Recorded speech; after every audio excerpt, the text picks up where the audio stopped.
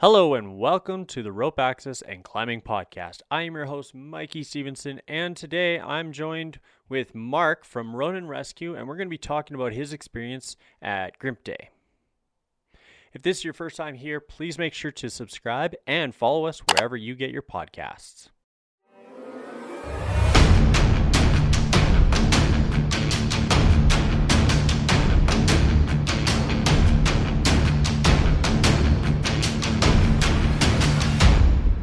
Step into your harness and get ready for a podcast about the vertical world. On to today's episode, I sat down with Mark from Ronin Rescue. He's competed at Grimp Day several times over the years, as we'll dive into that here at this episode. Also, we dive into the information you would require to register a team yourself. So stay tuned and get ready as we bring in Mark from Ronin Rescue. I guess we'll dive into introductions first of all. So who are you, where are you from, and what do you do? Okay, Mark Pfeiffer. I work with Ronin Rescue. Also a captain on a Metro Vancouver Fire Department. I'm in charge of a rescue, heavy rescue there. Got a lot of NFPA style courses, obviously for running that particular job. Hazmat, fire officer, all the 1006 tech for heavy rescue. Sprat level 3, ACMG climbing gym instructor, work with a local ground search and rescue team and do ropes with them. Qualified trade safety coordinator and CSO, plus certified health and safety consultant. Long line, helo cast, parachute, all that sort of jazz as well. So does that kind of sum it up? Wow, that's amazing. So well versed in the vertical world, and well versed in the rescue side of things. Yeah, Sprat level 3 as well. I don't know if I mentioned that one as well. So rope access, rescue, all the rest of it. Yeah. Awesome. So that's great. So today we're going to be touching on the Grimp Day. So as myself, I've competed in the rope trip a couple times and took the world championship there. Now, Mark, you've competed all over the world within the Grimp Day umbrella. Can you explain to our viewers and listeners here, what is Grimp Day? Grimp is an acronym, actually, in French, that basically translated into English is the Reconnaissance and Intervention in Dangerous Environments Group. That's what Grimp stands for the direct translation into English. So think of it like a fire department technical rescue team here, but with some add-ons. There's some stuff they don't do. There's some stuff they do that we don't. And a lot of times it can either be a tertiary duty, like we have some, a lot of places, or it's a rescue that's staffed. But in some areas, the Grimp team, that's all it is they just do rescue for that geographical location. So whether that be helicopter, water, so they have quite a broad, rope, confined space. They have quite a broad mandate from that. And it just depends on whereabouts you're located and obviously the funding and whatnot. Grimp Day is a challenge, and it started 13, 14 years ago now in Namur, Belgium, set up by the firefighters of Namur.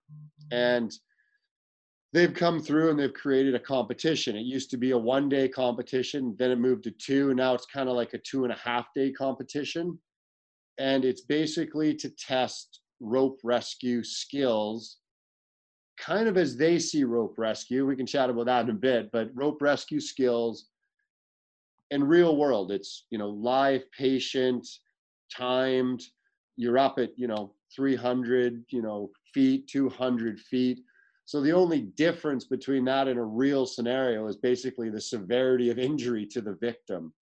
The stress of doing it for real, the stress of competition is, fairly similar to the live patients.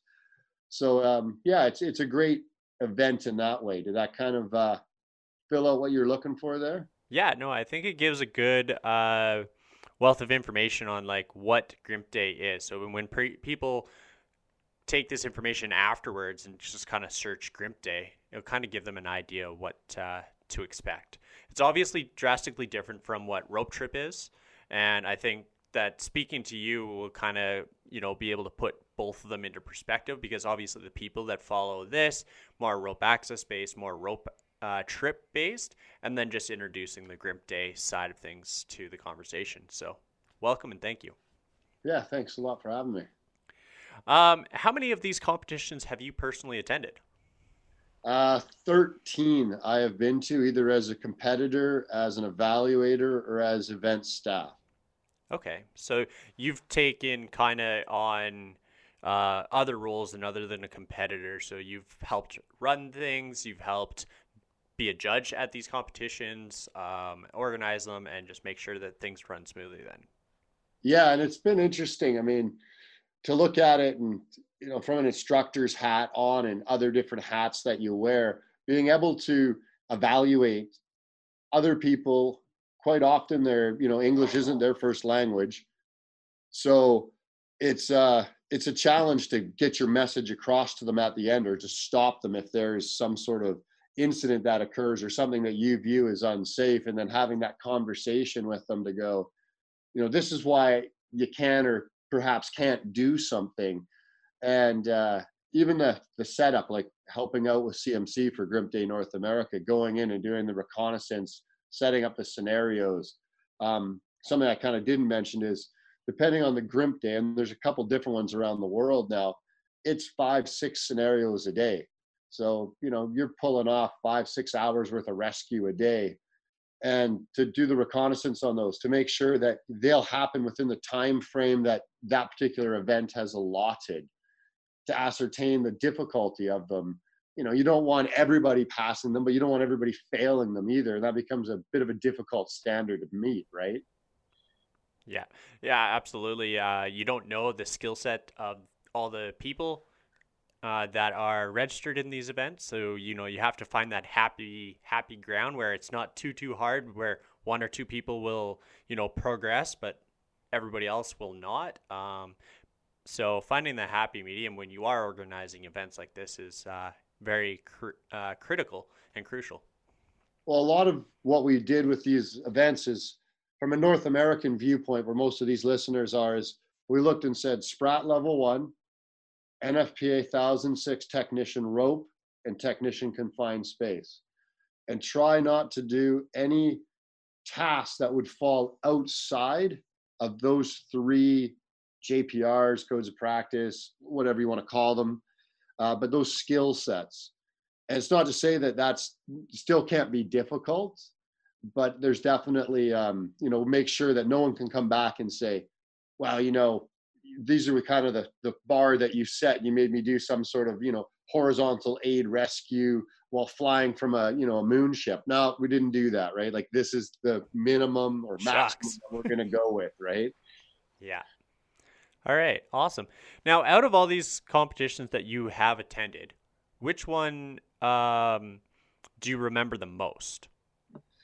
Well, it's aside from maybe the necessarily like the last one because it's the most recent, but which one sticks out the most because you've traveled all over, both as a competitor, as a volunteer, a worker, which one sticks out the most to you? I researched this. I thought about this question. I don't research. Thought about it when you had sent it to me, because it's come down to kind of 2. The one I remember the most is the first one, and it was the first one because we were the first North American team to ever compete at Grimp Day, and at the time there wasn't the multitudes of them around the world. There was the one in Belgium, and so we show up and we had no idea what to expect, like none whatsoever. And so when you start rigging things and everybody gather around and starts taking photos of your rigging, you're like, we're either doing something horribly wrong or incredibly brilliant, and I can't figure out which one right now. And there was a lot of conversations. I mean, we went over kind of with that, fire department rescue sort of attitude at the time. Well, not attitude, but like skill set and equipment. And we were the first team there to ever run MPDs, and that had a lot of interest, but that was what we used here. And obviously it's much easier for us to get that kind of equipment. But we were using a lot of prussics and a lot of tubular webbing, which is pretty much not used over there at all. And so there was a lot of comments about whether our anchors were safe enough with things like wrap 3 pull 2s, wrap 2 pull 1s, the way the water knots were tied, how much tail, because they're just, some people were absolutely against using that sort of stuff. And so that first year, we noticed how slow we were in a lot of things by doing these wrap 3 pull 2s and tying these knots and using prussics instead of mechanical grabs. And, as we progressed through the different years, that changed. But that first year, when everybody's standing around and staring at you, you're looking at your rigging going, did I miss something here entirely? And it's that nerve-wracking thing, right? It's that stress you put upon yourself. And I guess the other one I remember the most is, the first few years you place like 20th out of like 30 or, 18 out of 35 or these sort of things. And then one year, and I can't remember the year, we finished day 2 at like 3 in the afternoon. And it was one of those like, did we miss an entire event here or something? There's a couple events we knocked off in like 15 minutes. And it was like, huh. And so we got them all. Yeah, we're all checked off. We go, we have a shower, we clean up. And I mean, usually we're stumbling into the post party, still stinking like sweat and everything. And we show up, and that year we came in 5th, and it's that countdown as it goes through. And it's like, hey, they still haven't called our name yet, because they start from the 30th or the 35th and they move their way up. And, that was kind of like that aha moment where, okay, maybe we've actually found the right, equipment, the right skill sets, the right training regime to do this at this point. And since then, I mean, we've done fairly well. I don't think we've come out of a top 10 finish except for once since that year. And we've probably done another 7 or 8 challenges around the world since then. And yeah, so it was kind of that, validation that the methods that we were doing back home to train teams, because the teams change, right?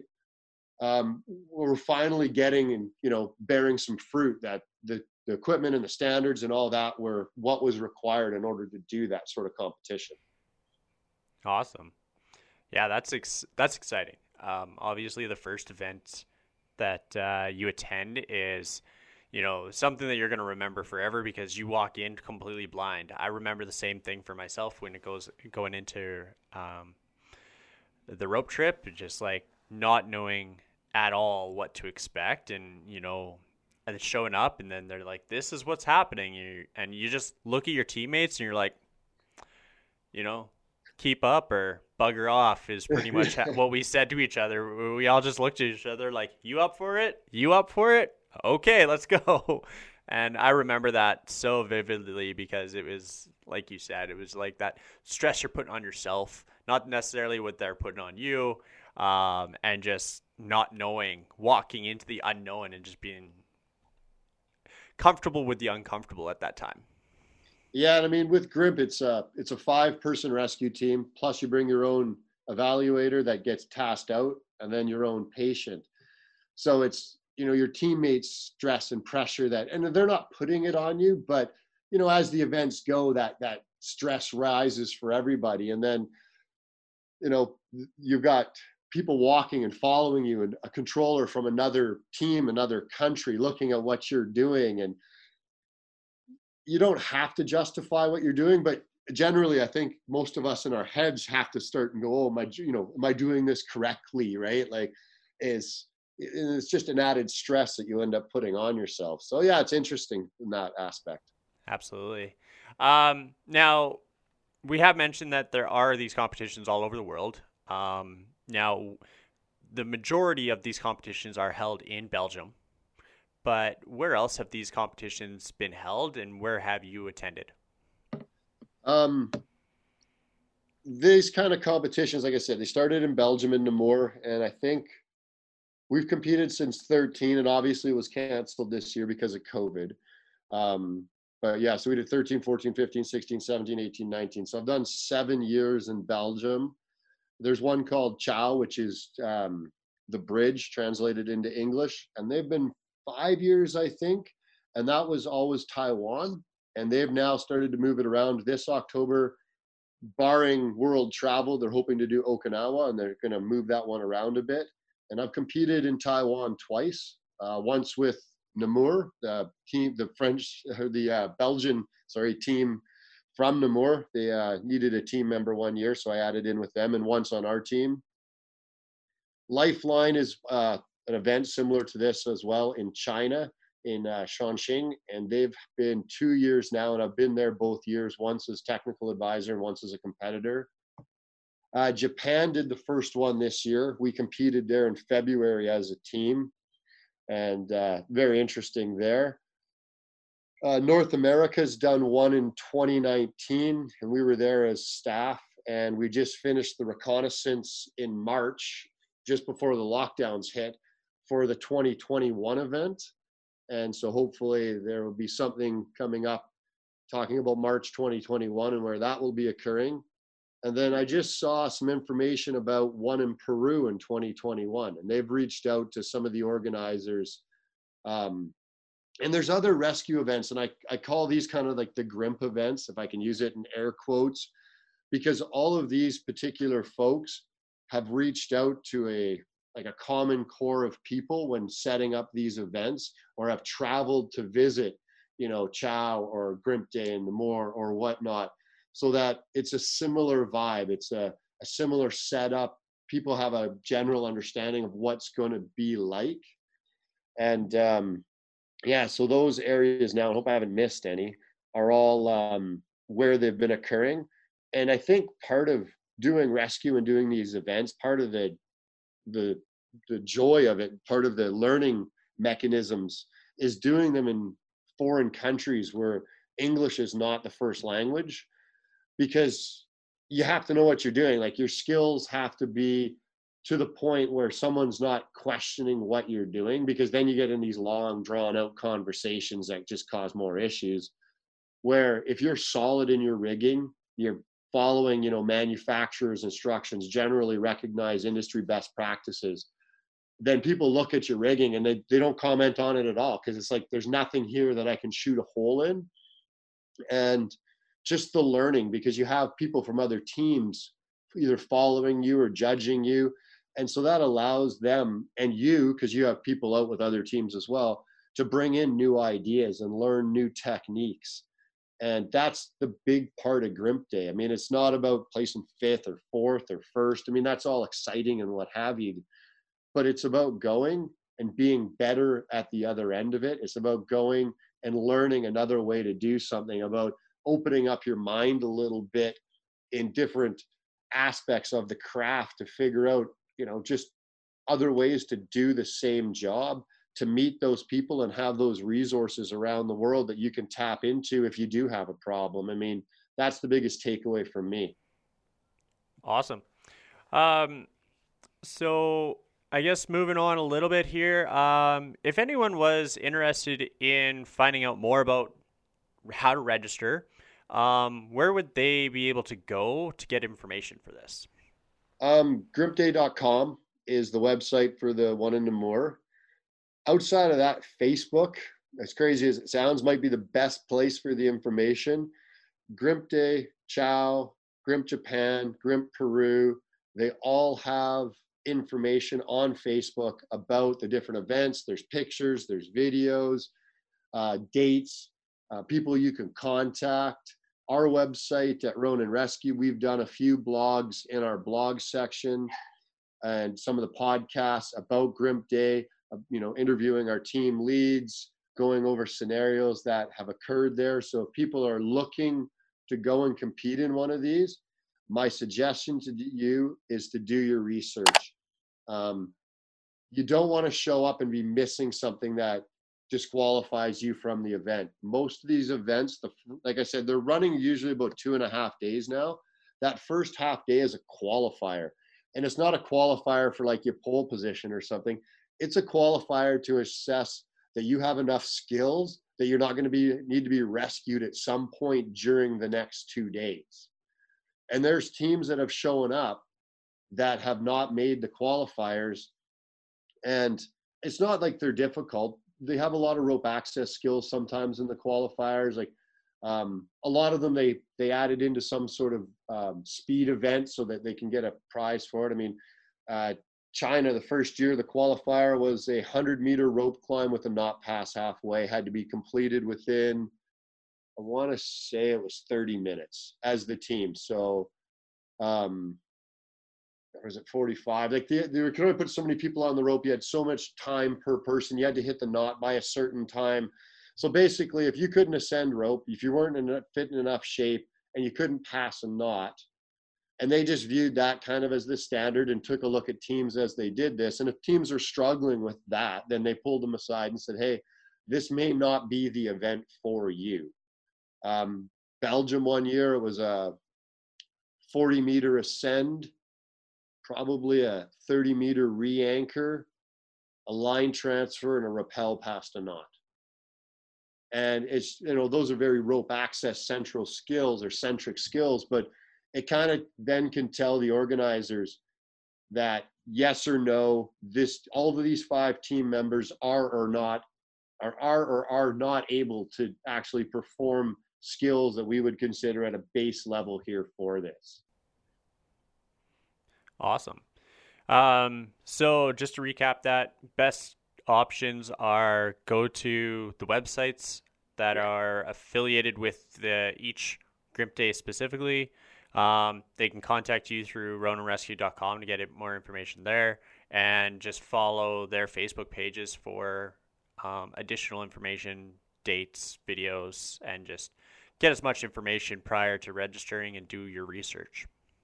Yeah, absolutely. I mean, a lot of the new teams will get vetted before, as you apply, people will ask what your skill set is, and you'll have to write that down. And if you're an unknown entity, you almost have to come with a reference from somebody else that has done one of these that can say, hey, this team will be okay here because of what's happened in the past where, and it's embarrassing for the team. It's hard on the insurance requirements and a few other things, but it has to happen. And I think one of the years they pulled like 3 teams off the course on a ladder truck on that first day. And it's like, obviously for those teams, there's huge costs for them to package up all that equipment and fly all of that distance with 7 people minimum in order to do that event. So to then just, congratulations, 6 minutes into the qualifier, you've been told you can't compete for the rest of the 2.5 days.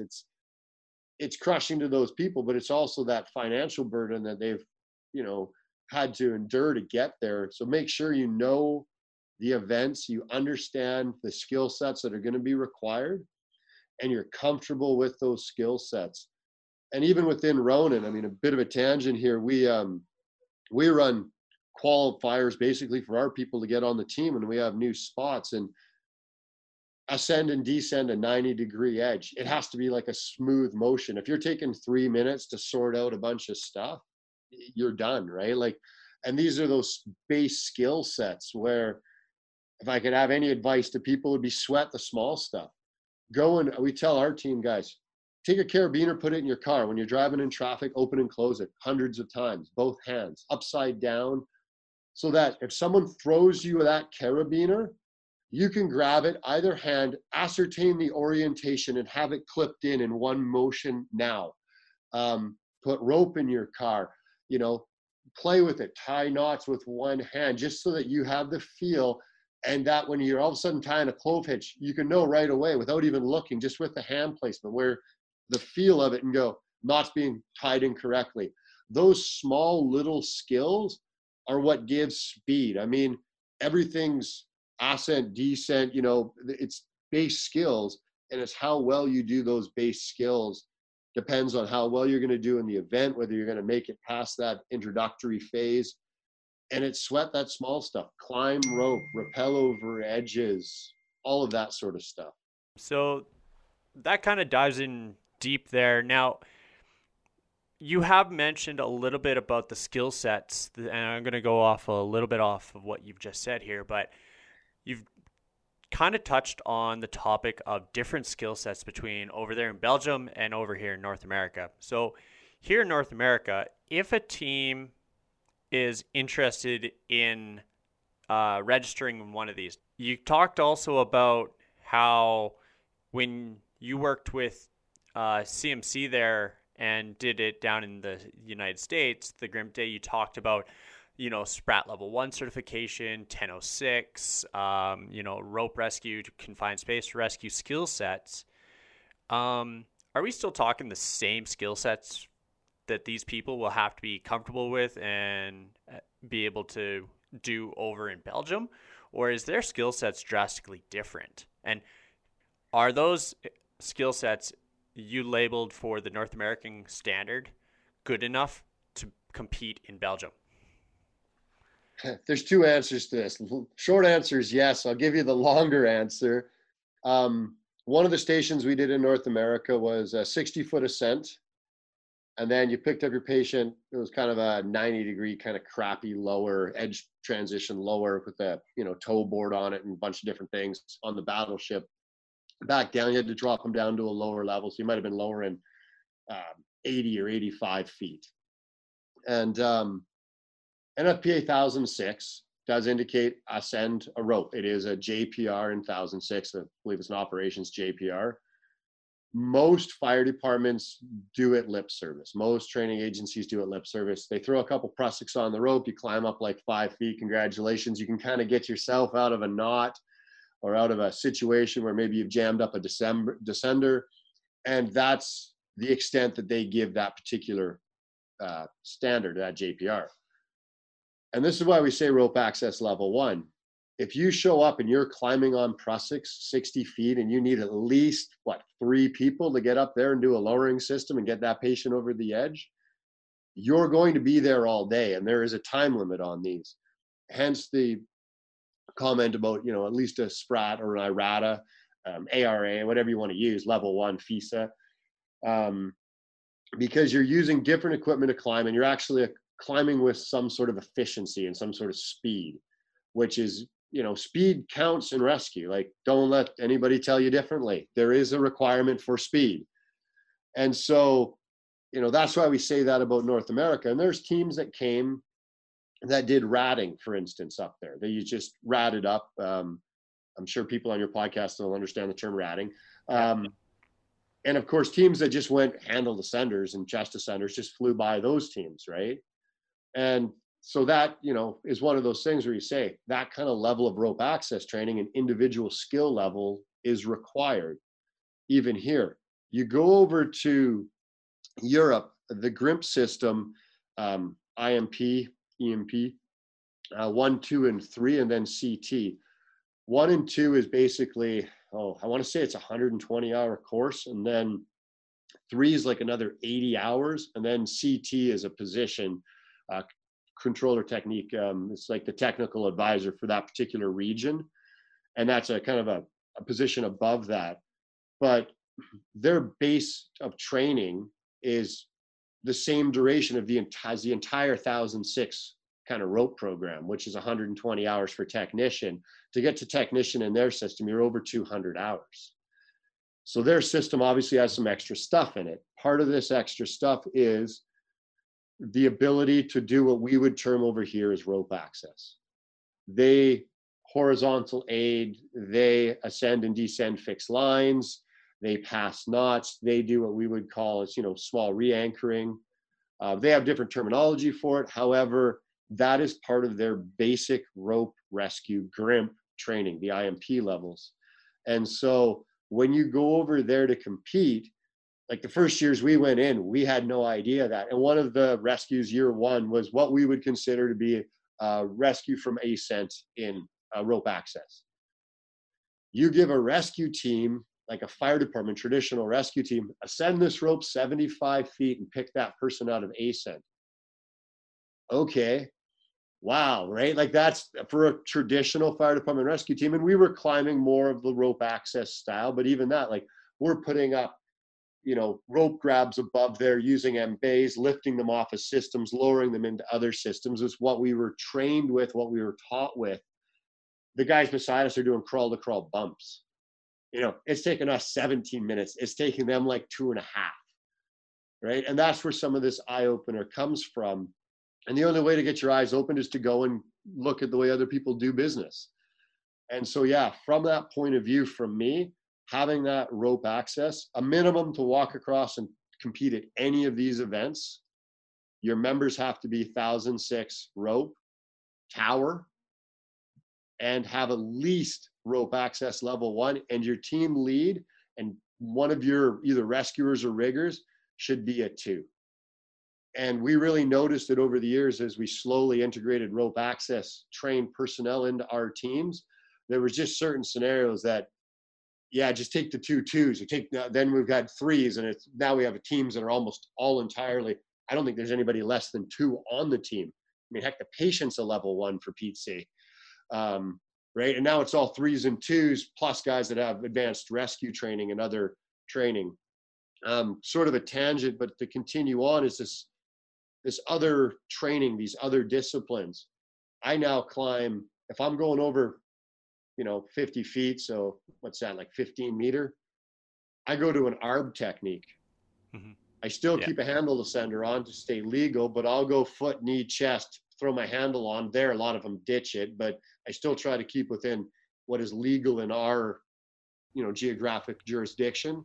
Yeah. But anything over 50 feet now, I run knee, foot, knee, chest, and climb that way. So I'm not burning out my arms, and I'm using my big leg muscles. And a lot of these climbs at these events, to climb 100 meters on the evaluation day, like the assessment day, is not out of the norm. And you might do it all at once, or you might be doing a 40 and a 40 and a 20 or something.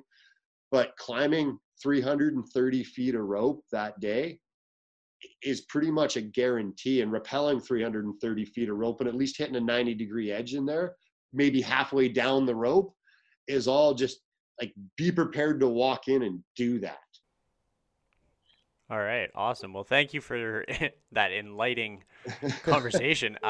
It was just kind of something that spurred into my head, is like, all right, well, we are talking about different stands. You spoke about what it's like there, and, you spoke about what it's like here, but obviously the majority of these people that are listening to this or watching this are from North America. And if they are interested in getting into it, what do they need to expect? So thank you very much for that. Next here is, if there was a piece of gear that you couldn't go without, what would it be and why?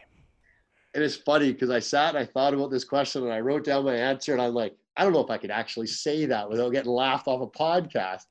So I'm going to leave the answer, and I come back and I look at it and I'm like, no, still the answer. And as crazy as it sounds, my Evo 2 ARB Pro boots. And I mean, you can give me a rig, a Sirius, an ID, a clutch, give me an ATC guide. I don't really care. I can make it work. I can make it whistle stop. I can rappel. It may not be as efficient as the next thing. And obviously there's different levels of efficiencies. Give me, a Petzl AMD, give me a Rock D, give me a CMC, give me a Sterling carabiner. Man, my muscle memory is enough with those. So you can move equipment in and out. A lot of times we have to. A lot of times we get the rope when we show up in country. Oh, this is 10.5 Petzl semi-static. This is going to be fun.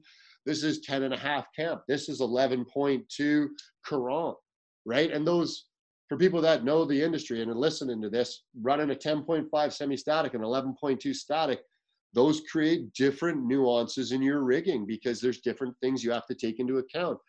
So that's fine. We're used to going there, getting a different litter, taking a day with it and playing with it. But what kills me the most, these events, I do up to 10 kilometers a day on my feet. You're going over edges, you're climbing ladders, you're climbing onto grading, you're doing 90-degree edge transitions, you're being that edge man out over the wall, so you've got 100% pressure on your feet for a half an hour while you're helping move things over and up and down edges. Then you're sprinting to the next scenario. You're doing river crossings. Yes, we've done river crossings in China on these. You're rock climbing some things. And I mean, I use rock climbing loosely where, it's, maybe like a 5-6 sort of terrain.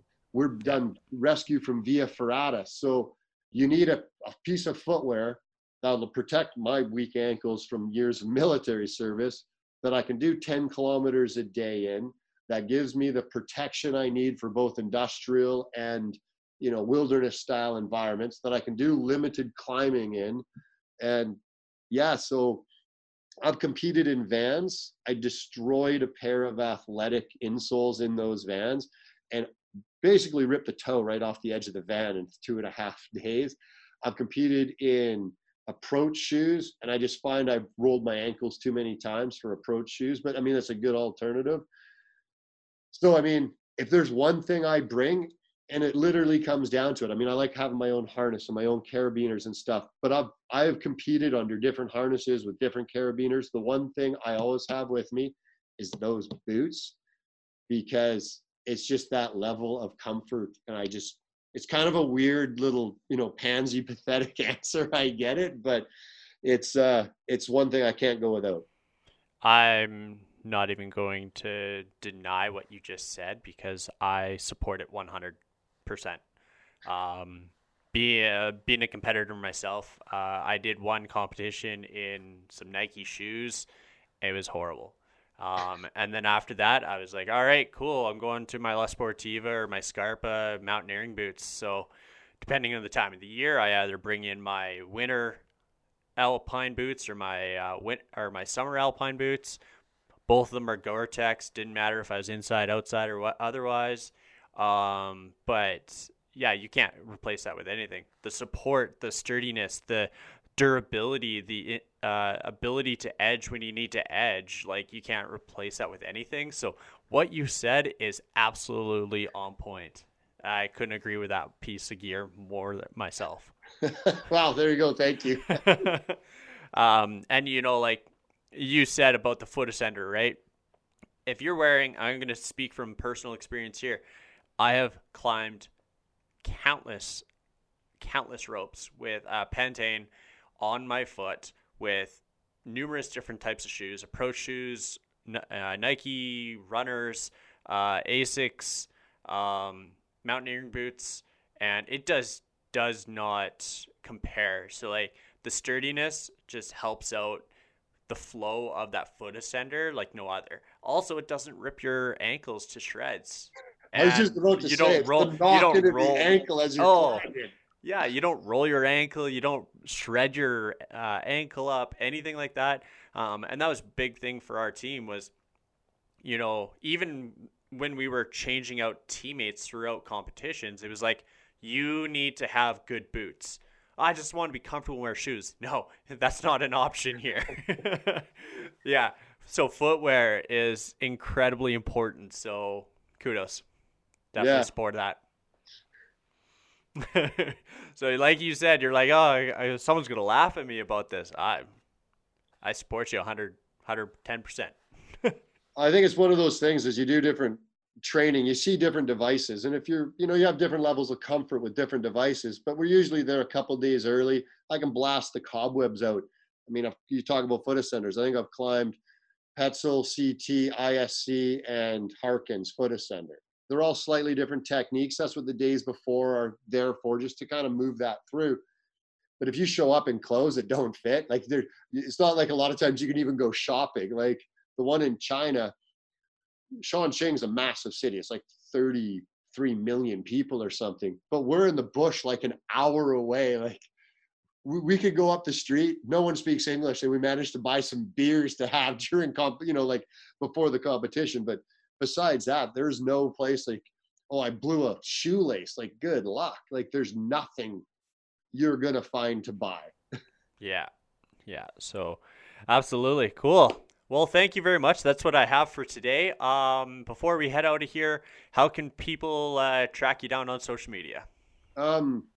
Social media, we have Instagram, Ronin Rescue, podcast, Ronin Rescue. We got Twitter, we got Facebook, we have websites. So yeah, just go out there, search for us. I'm sure you'll find us in there somewhere or another.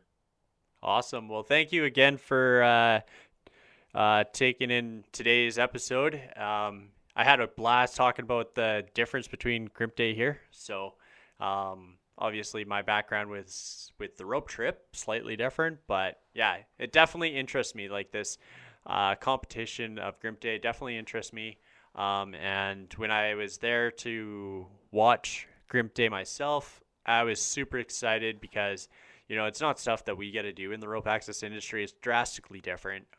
Way more diverse equipment, especially here in North America. Majority of rope access companies here in North America stick to the standard quo of like working with rigs and IDs and, ASAPs and ducks. You get the occasional company out there using different backup devices, but for the most part, you're pretty much backup devices are going to be the same. Descenders are about the same. Harnesses, there's a couple variations there, but for the most part, it's all the same, really. It doesn't really matter what rope access company you work for. So, yeah, I had a blast watching you guys at Grimp Day there in 2018 in Belgium. And I was really excited to go to the United States one because, let's be honest, who would not enjoy watching competition on a battleship? Let's be honest. Well, there may be some metal involved in the 2021 one. So, yeah, well, I'll definitely be doing my best to get down there, and hopefully I'll be able to weasel my way into there to do some podcasts, like live on location podcasts. I would just die to do something like that. That would be awesome. I can certainly send you the information of the people. Send me a message offline from this, and I can put you in charge of the marketing people there. Yeah, it would be so fun to dive down there and go and do that, and really make this podcast what I hope for it to be is, encompassing all the vertical world and the individuals that work within it. Yeah, absolutely. And thank you for having me on again. And I love talking about Grimp Day. If people have questions or want to go, I highly recommend you do this. I think we've got over 30 staff now in Ronin that have attended a Grimp Day, and it just brings their game to the next level. There's just no other way to say it. To push through adversity, self-imposed stress put on by time limits. It's live rescues. There's nothing else you can really do besides doing real rescues. So, yeah. All right. Well, that's it. So, thank you again for taking the time to do this, and we'll chat later. All right. Talk to you later. Cheers. Bye.